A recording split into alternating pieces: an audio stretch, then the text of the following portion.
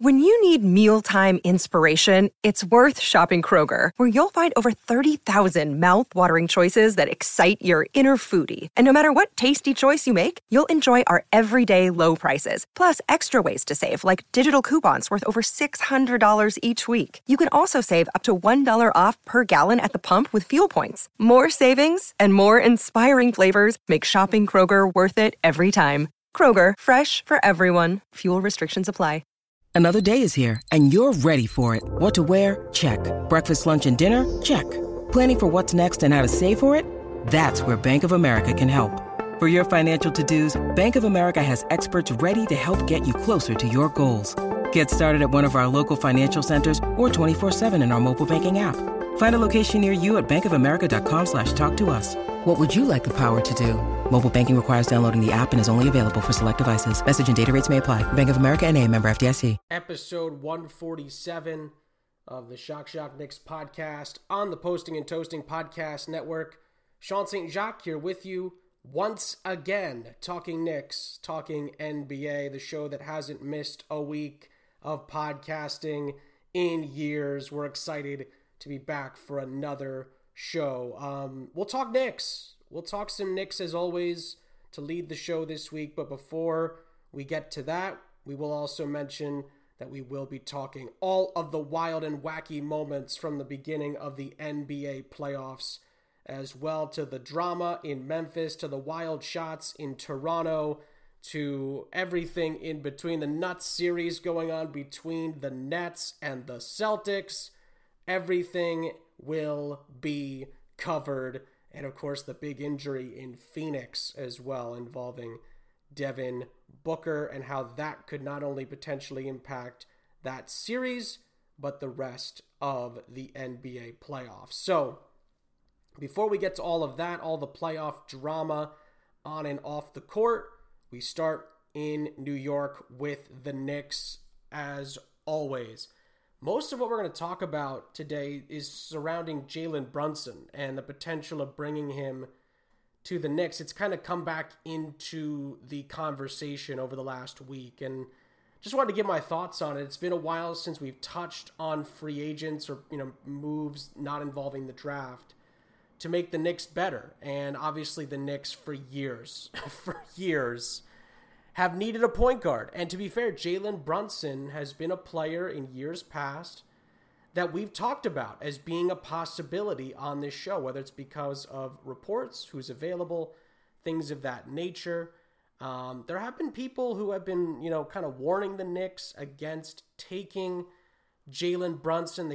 Some have called him, a poor man's, Fred VanVleet, another player who has been in, on the Knicks' radar in years past. VanVleet, has been leading those Raptors teams in the playoffs the last few seasons. So it's going to be interesting because you look at that comparison, right? And off the bat, size comes into play. Jalen Brunson, I think, is just over 6 feet tall. I think he's maybe 6.5, something like that. Or I should say, 6.5 inch, something like along those lines. I'm not sure if he's quite 6'1", but he's just over 6 feet tall. So they talk about the size first. Fred VanVleet is a smaller guard as well. And they just talk about, for me, I think the biggest thing that comes up with Jalen Brunson as a knock is that he doesn't take a lot of threes, but he has a pretty good percentage of what he takes that he makes. His makes for what he takes are good. His percentage is solid, but he doesn't take a high volume of threes. And in today's NBA, if you're a guard, that's not great, especially if you're a guard that's relied on to score. Not that Jalen Brunson is, but point guards need to score in the NBA to a certain degree. They've always needed to. And he's not a guard that you can rely on to put on, a ton of big nights as far as scoring the basketball.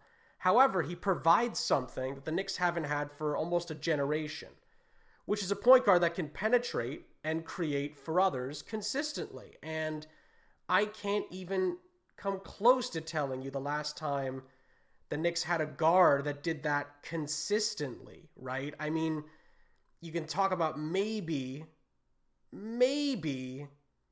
Raymond Felton, throwing him into that conversation, but other than that, in the last 10 years of Knicks basketball, I struggle to find somebody that fits that role as a point guard. And Jalen Brunson would certainly be a huge upgrade over what the Knicks currently have. And I think the part of his game that gets underrated is his defense. I think Jalen Brunson, for his size and his position, is a guy who's going to fight on the defensive end of the floor and give you a good shift and give you good minutes on that end of the floor. And I think that that is huge. You know, again, you look at what the Knicks currently have, and listen, I love what Quentin Grimes is bringing to the table. Emmanuel quickly needs to be part of this team, unless the Knicks, ship everybody and either blow it up or get a big star. But quickly you would expect to be in that conversation. He's made an impact. But defensively, the Knicks don't have a great guard really on the roster. I mean, RJ Barrett is a good defender, but point guard wise, the Knicks don't have that. They really don't, and haven't. They really, again, you got to go back years to really find somebody that fits that mold. So this is I think a move the Knicks should think about. I always have big trepidation over these moves. I think there's some moves that get me excited, and it's almost like I wish the Knicks would do that kind of a thing. But there hasn't been many moves, lately with the Knicks in a long time, really. In a long time where you kind of go, man, the Knicks, should do this. They should do this. And this is another one where you kind of go, but are they? But are they going to do it? I always, I have to temper my expectations with the Knicks because you see so many ways they can improve, right? And then the first little nugget is you get a report who they're talking to. And it's always never who you think it's going to be, at least in my case, or who you want it to be. And you go, they're not even talking to this person. They're like, this person who would be a great fit, they haven't even reached out to them. Like that kind of a thing. And listen, Jalen Brunson's been talked about before, but nothing's come close to happening.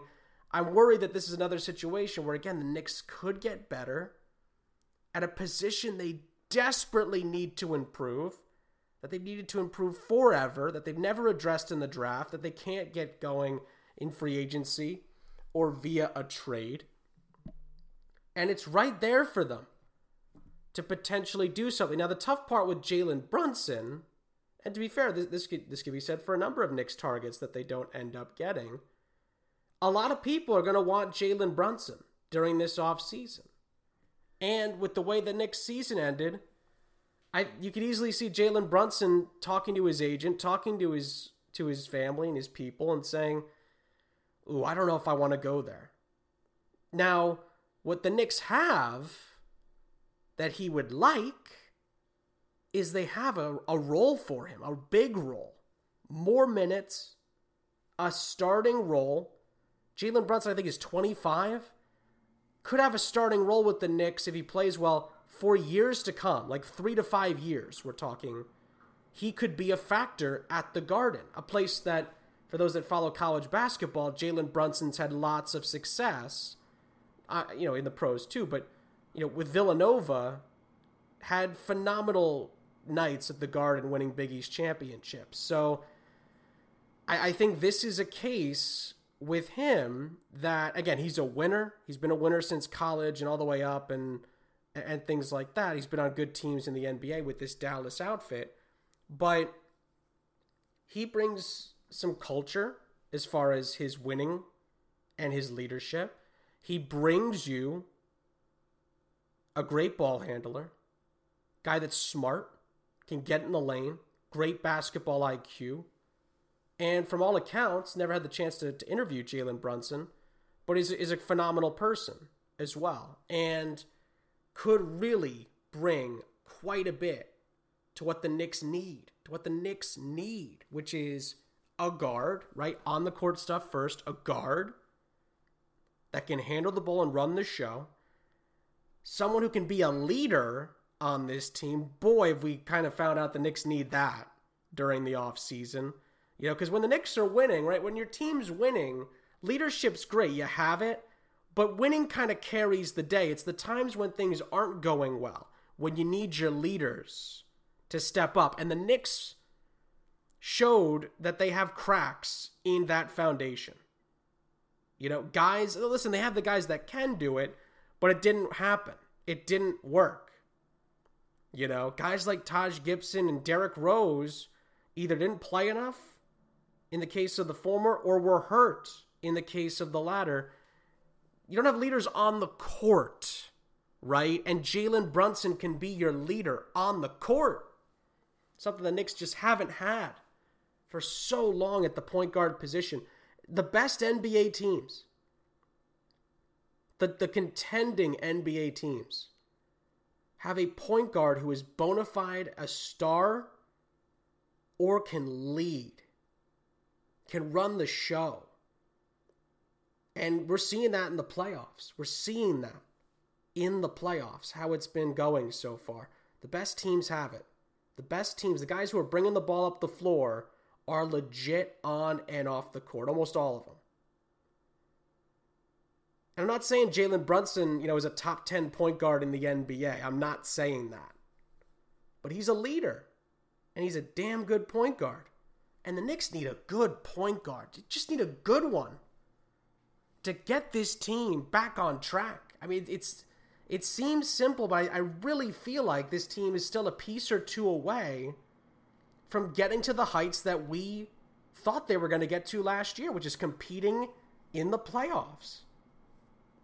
We got a taste of it a couple of seasons ago, and now, after a disappointing 2021-2022 season, the goal is to get back to what we saw in 2020-2021. That's the goal. That's the hope. And who knows? I think Jalen Brunson, potentially, if the Knicks can get him, again, he's going to be a guy that a lot of teams want, could provide that role and fit that need for a team that desperately could use somebody like him at their disposal.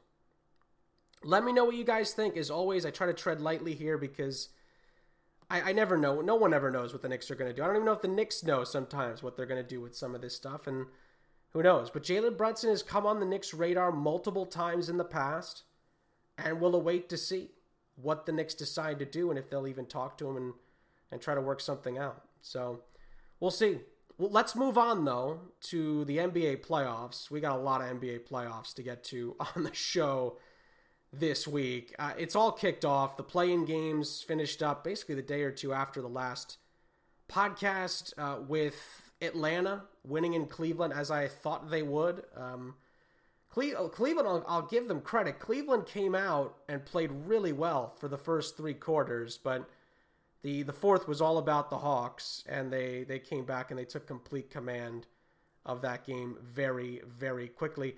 And then you got to give a ton of credit to the New Orleans Pelicans going into I almost said Staples Center again, Crypto.com Arena, and beating the Clippers, knocking them out of the playoffs. So Minnesota and New Orleans advanced out of the play-in, and in the East, it was, of course, the Nets, who are are they in a battle right now with the Celtics, and, of course, the Atlanta Hawks, who are, as we'll get to, in quite a bit of trouble down here on South Beach with the Miami Heat. So, let's start on Saturday. Saturday was a ton of fun, I have to say. The Jazz-Mavericks series, getting no Luka in Game 1. Utah takes full advantage and wins it 99-93. And listen, I thought Dallas was going to win this series when it first happened, because, listen, I love the Jazz. But in series where they don't have home court, they tend to struggle. Well, they got home court back right away without Luka available. And we'll dive into this series a little bit more as it goes on, and on the show too. But just to go we're kind of going to go day by day here because there's a lot that happened. I was impressed with the way Utah handled the game because Dallas, showed up. They weren't going to just lie down without Luka. They played really well, but Utah on the road, hostile environment. Dallas is a solid atmosphere for playoff games. They took care of business, and it was very, very impressive. However, not as impressive, it must be said, as what the Timberwolves did later on that night, going to Memphis and not only winning, but winning by double figures, 130 to 117 over the Memphis Grizzlies. That might have been the stunner of the night, no question about it. It was really, really impressive to see Anthony Edwards just putting on a show on the road. And, you know, we briefly talked about this last week, maybe not enough, frankly, but Anthony Edwards had such a huge performance in the play-in game, in particular against the Clippers, in a game where, you know, LA was just kind of using their veteran savvy to get underneath of the skin of Karl Anthony Towns and this young team and a crowd that's, you know, just thirsty for good basketball again. And it was effective. It was effective for most of the game. And they had a lead in the fourth quarter, the Clippers did. And I actually had to turn the game off because I was doing some other work for some games I was calling. And I was like, I can't, I'm going to get distracted here. I got to finish up what I have to do. And I'm thinking when I come back, the Clippers are going to win the game. No. When I came back, Russell and Edwards handled their business without Karl Anthony Towns, who was just having a terrible night shooting the ball, was in foul trouble all night. Well, the Timberwolves won the game, and it was very impressive to watch back the last 5 minutes of that game. It was very, very fun to see a team where their star wasn't playing well, didn't have it, and to see the supporting cast, including a youngster in his second season out of Georgia, in Anthony Edwards, who hadn't played in a big game like that before, step up, and he did it again in game one. Extremely impressive to watch him, and we got a series. We've got a series between the Timberwolves and the Grizzlies. That's been a very, very interesting series. Sixers smacked around the Raptors in game one. I didn't expect it to be a blowout, but I did expect the Sixers to win.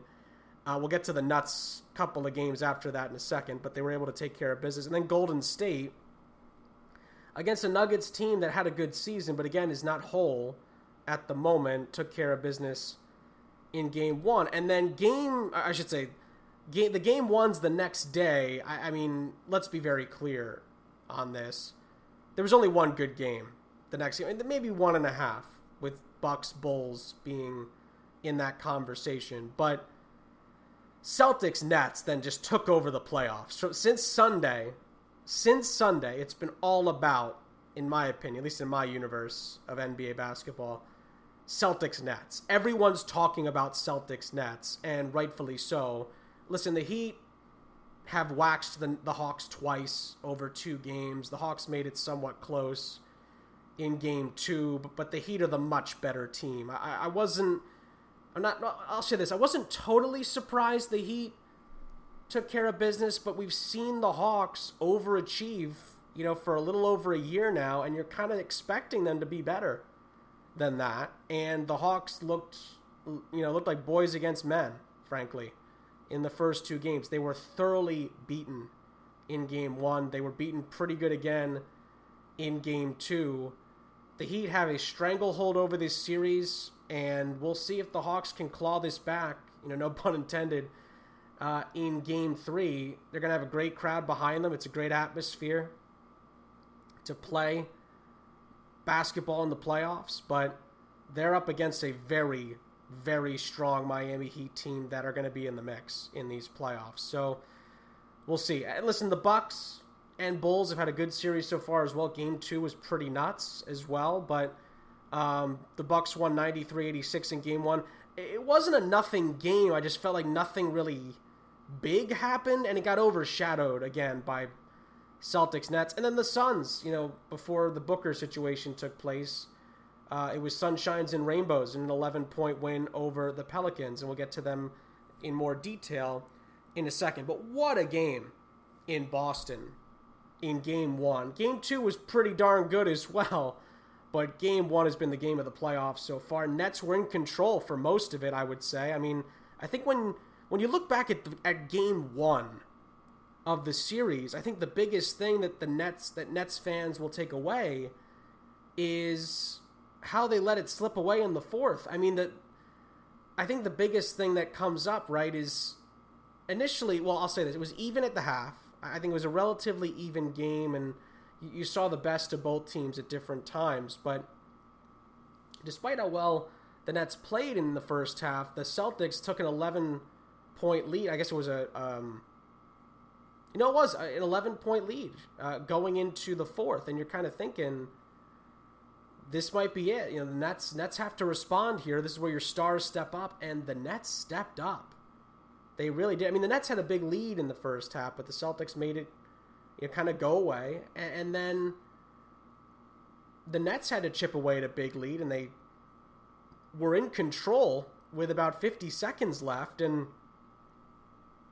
let it slip away, frankly. The Celtics defense in this series has just been tremendous, and Game 2 really highlighted that. But the final play stands out. The Celtics have been on both ends of crazy finishes this season. The Knicks know about that on both ends, frankly. But the Nets have played in some nuts games this season, again, without Robert Williams as well, by the way. Spoiler alert. They're up 2-0, so you kind of know how this ends. Everyone's seen it at this point, but it's just a crazy scramble at the end. Ime Udoka doesn't call a timeout and lets the Celtics figure it out, and it leads to initially Marcus Smart getting ready to pull up for what would have been a terrible look as a last shot. He swarmed on the left wing. No need to even take the shot there. But luckily he realized it, because he looked like he was taking it. Live, he looked like he was taking that shot. He stops himself, realizes that Tatum is in a better spot, at least slightly better, because Tatum had a lot to do from where he receives the ball. Tatum gets it, spins around a defender in the final seconds, and lays it in at the buzzer, and the Celtics go from from about to lose by one on a Hail Mary that comes up short to spinning into the lane and laying it up at the buzzer to win by one, and they win at 115-114. I mean, just a bonkers finish in Boston, and despite the Nets clawing it back in the fourth, they had the lead late. They had a big lead early, I think of maybe 16 or 17 points, something like that in the second quarter. They can't hang on to any of it, and they dropped a game that I thought they should have won, the Nets. I really did. They did enough in the fourth to win it, and the Celtics ripped it away from them. And, listen, Game 2 was very good as well. Now I'm starting to bounce around a little bit. But Game 2 was good. It was a good game. But the Celtics, absolutely bullied them defensively in the fourth. The last 7-8 minutes of that game was just a clinic on how to defend. It was really quite impressive. So Boston's in control. The scene shifts to Brooklyn, where the Nets need a big performance in Game 3, and we'll see if they'll get it. But listen, the Sixers have been rolling as well. Game 2 was another, pretty much a one-sided affair. Dallas got back on track against Utah in Game 2. That series has been fun so far. Very nip and tuck. Two very even teams. And Dallas is trying to finally get a playoff series win with Luka. They haven't had it yet. And normally it's been the Clippers that have been taking them out. But now it's Utah, and it feels like this might be it. I picked Dallas to win. They've lost home court, but Luka's back, and we'll see if they can finally get it done. Golden State, again, it just seems like they've outmatched Denver. This felt like a good playoff matchup for them going into the series, and it's turned out that way, through the first two games. Again, scene shifts to Denver. You never know. Another great crowd, but I kind of feel like Golden State did what they had to do in the first two games, and I think they'll win one in Denver and probably close it out in 5. I think that's probably what's going to happen in that series. Again, I mentioned this earlier, but the Heat was a little bit tighter in Game 2, but I still thought the Heat were the Heat were the much better team. They really were. I thought the Hawks were outmatched in both of the opening two games.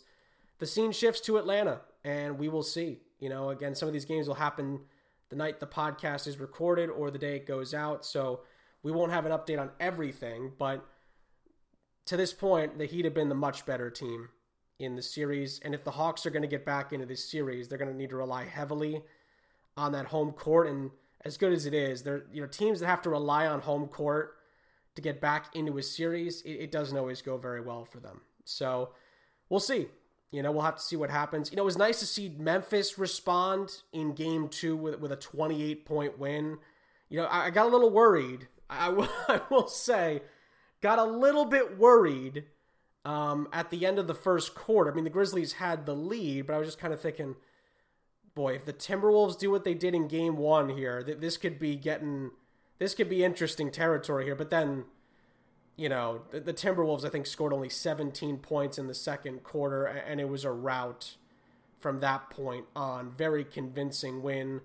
Memphis wakes up in game 2, and they are very much back in the series. And I still think they're the favorites, but I was kind of thinking the Timberwolves, if they got a little bit ahead of steam, could make this a series. So far they have. So we'll see. They have home court as well, Minnesota. So let's see how they use it in games 3 and 4. If they can grab a win or 2 would make it crazy interesting. But if they can grab a win, just make it 2-2 heading back to Memphis. Things get very interesting potentially in this series.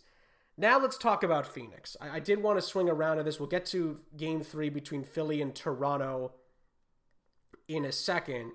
But really quick, because I actually do have to take a break. Again, I whipped right past the break. I apologize for that. Let's do Minnesota and we did Minnesota and Memphis. We'll do Suns, Pelicans. We'll take the break, and then we'll cover the rest after the break. But Devin Booker being out's a big deal, obviously. Best player on the team, best player on the best team, potentially, this season. But that injury makes this a very different series, potentially. Again, they did it without Chris Paul last year, but Devin Booker is their guy. So Pelicans took full advantage. They won 125-114 in Phoenix in game 2. That is now a series, no question about it. No Devin Booker. And this becomes very, very worrisome for the Suns because they were able to kind of work it out without him, without Chris Paul until he came back in the playoffs last year. However, this is a right hamstring strain.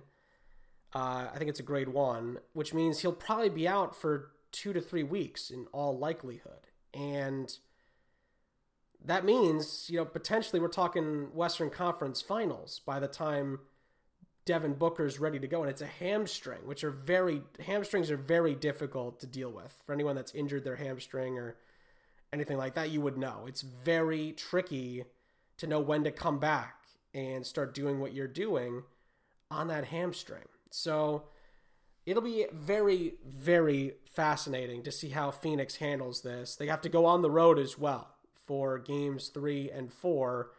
It's going to be it's a big opportunity. This is a very big opportunity for New Orleans to make a little bit of history here. We'll see.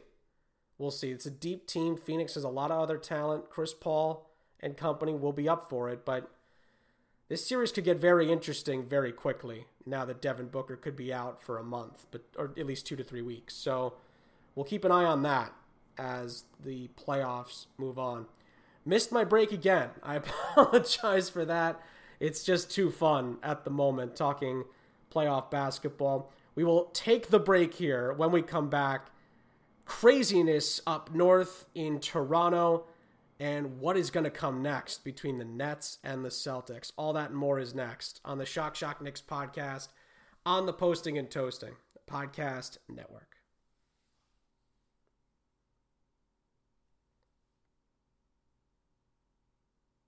All right, we're back on track. Somewhat second part of the show. We'll wrap things up here with some more playoff talk. And why not? It's been a really fun start to the NBA playoffs. We do have to touch on what happened in Toronto on Wednesday. A crazy good game. A game that saw the Raptors fighting for their lives. No NBA team has ever come back from a 3-0 deficit. Only an MLB team and an NHL team have ever done that. So it has never happened in the history of the NBA, and the Raptors knew that going in. They've been up against it before in the playoffs in these situations, and they've come through, sometimes even turned it around. They couldn't do it last night. It was a heck of a performance by the Sixers in the third quarter in particular. I mean, Raptors had a double-digit lead at the break. Sixers took, really cut that lead down. They dwindled that lead down to 1. Going into the fourth, they forced it into overtime, and it was tied with seconds left in overtime. Looked like we were going to go to double OT, and Joel Embiid hits a turnaround 3, basically uncontested on the inbounds play. Toronto completely missed it on the inbounds. I don't know who was supposed to guard who, but they were completely confused, and Joel Embiid hits a very tough, even though it wasn't contested, it's a very tough shot, very difficult turnaround 3-point jumper, and he hits it at the buzzer of the shot clock, I should say. Didn't hit it at the buzzer of the game clock. Hit it at the buzzer of the shot clock, which was very low at the time, and hit it with 0.7 of a second left in the game, and the Raptors blew it, frankly, at the end. They had a really good chance in the third and the fourth to finish it. They couldn't do it, and then in overtime, they had a chance to send it to a second overtime period, and they completely got stretched apart on the inbounds. I don't know. I still don't quite know what happened, but they didn't execute it well at all, and Embiid buries it with 0.7 left. A bit of revenge, I would say, actually, for the Kawhi shot in Game 7 of, was it the Eastern Conference Finals, or at least the semis, a few years ago, the year the Raptors won the title. So Kawhi hit the shot to knock Philly out a few years ago, and Joel Embiid returns to Toronto and sticks a knife in the Raptors' hearts here, most likely, barring a miracle, ending the series, that at least with any serious interest, because that's that pretty much. Unless the Raptors do something that's never been done before, Philly just wrapped up this first round series, and frankly, Philly's been the much better team. I think over the 3 games, there's not really much debating that. Raptors have been in it. I mean, they've been competing. I'm not saying that, but Philly's the much better team, and they've shown that so far over the 3 games, and they get a very clutch shot from Joel Embiid to essentially wrap the series up, and they could sweep on Saturday, I believe, when they go back and play Game 4 north of the border. Big-time moment for Joel Embiid in a career where he's been clutch, but not necessarily clutch in the biggest of moments at times, and has been on teams that have mentally faltered in big games. That feels like a big over-the-hump kind of moment for him and the Sixers. Now, it's not in, a late, semifinal or a conference final or an NBA final. They've never been there. But it's a big playoff game, and Joel Embiid hits the game-winning shot. That's a big deal against a team that has knocked them out via a buzzer beater in the past. We call that in the biz exercising some demons right there, and we'll see if Philly can take that, use some of that momentum, and finish this series off and go on from there. If things go as they're going, they're likely going to face Miami in the second round, and that's going to be a hell of a series if we get to that point. So, big shot, big moment. Philly fans, as obnoxious as they are, I'm sure are very happy with how it turned out. And again, a little bit of revenge for a few years ago when Kawhi hit the shot over Joel Embiid that bounced in at the buzzer to win Game 7 and break Philly hearts. So we'll see. We'll see what Philly looks like potentially against Miami in that second round series, because this series is just about done and dusted. Last game we'll talk about in the playoffs for these last run of games that have actually, that have already happened, of course, at the time of recording. Big bounce back win by the Bulls. Pardon the alliteration there. But the Bulls just absolutely thumped their way back into this series with the defending champs. It was very impressive. I feel like the Bulls have been lacking a signature win for months now. I don't remember the last time the Bulls had won, a big game in a big circumstance against a good team. For the most part, they've been faltering. They've been kind of coming back down to earth over the last few months. And to be fair, they nearly let the Bucks snatch this away from them. The Bulls had a double-digit lead for most of the night, and then in the third, the Bucks got back into it and nearly finished them off, but the Bulls held on 114-110, and this puppy is tied at 1 going to Chi-Town for games 3 and 4. And I can't wait. This series has finally got a little bit of intrigue to it. I thought the Bucks, if they would have won this game, especially in the fashion, coming from behind, probably end the Bulls season there. That could have been a moment where the Bulls season comes to an end, but they hold on and they make this a series, leaving Milwaukee and going to Chicago for game 3 and game 4. So this is now a series to watch. I think this is a series now you got to pay some attention to, because I think the Bulls might make this very interesting, and the defending champs might have a challenge ahead of them here. I mean, listen, DeMar DeRozan had to play extremely well, but it was on the road. Sometimes on the road you need your stars to come up with big performances. Brooklyn would have wished that KD did that the other night. KD was terrible in the fourth quarter for Brooklyn. Couldn't hit a shot. He could only make free throws that night. So DeMar DeRozan comes up with 41 points in Milwaukee in, a series that there's a rivalry between these two. Chicago and Milwaukee are very close to each other in proximity, and the cities, have a little bit of riff with each other. Brewers and Cubs, that kind of a thing. So those two cities, not the fondest of one another. And we've got a tight series going to Chicago where it's going to be electric for games 3 and 4. The Madhouse on Madison never disappoints. So it's going to be fun. I can't wait. I'm going to have my eyes glued if I can to games 3 and 4 in this series. It's going to be a ton of fun, and it's great to see. Vucevic had a big night. It was great to see Caruso with double-digit assists. I mean, Giannis was tremendous. He was an assist shy of a 33 and 18 triple-double. He was just, he was MVP good, but it wasn't good enough. The Bulls got a better performance scoring-wise from DeMar DeRozan, and they held on to win 114-110. And we got a series between these two. It's a lot of fun, no question about it. Again, we won't be able to touch on the games on Thursday or Friday until next week, but the Timberwolves and Grizzlies, game 3 is one to watch. Jazz Mavericks, game 3. That's a big one. Winner of that game could potentially go on and win this series. And the Nuggets are fighting for their playoff lives, down 2-0 against the Warriors. Game 3 in Mile High. So that one is going to be a very important game for Denver's season as well. And just quickly, the Friday games are solid also. Heat Hawks at 7, with the Hawks fighting for their season hopes. If they lose that game, that series is essentially over. And then Bulls Bucks, you got to watch it. Game 3 in Chicago. Chicago's one of my favorite cities I've been to, for work and for play. Really a ton of fun. I can't wait to see that series play out in Chicago. The fans there are great. And then what are the Bookerless Suns going to look like going to New Orleans to take on a thirsty Pelicans franchise that just wants a moment or two in the sun? The Suns need to be red hot, or the Pelicans might just snatch the momentum away from them in this series. So a lot of intrigue, a lot of drama, and we haven't even mentioned game 3 between Celtics Nets. I mean, it's just getting good. It's just getting very good indeed. Of course, Celtics Nets will pick back up on Saturday night in Brooklyn. So, and that's going to be a great atmosphere. Again, Brooklyn fans, they were chanting, "We want Boston" when they beat Cleveland in the play-in round, and they got them.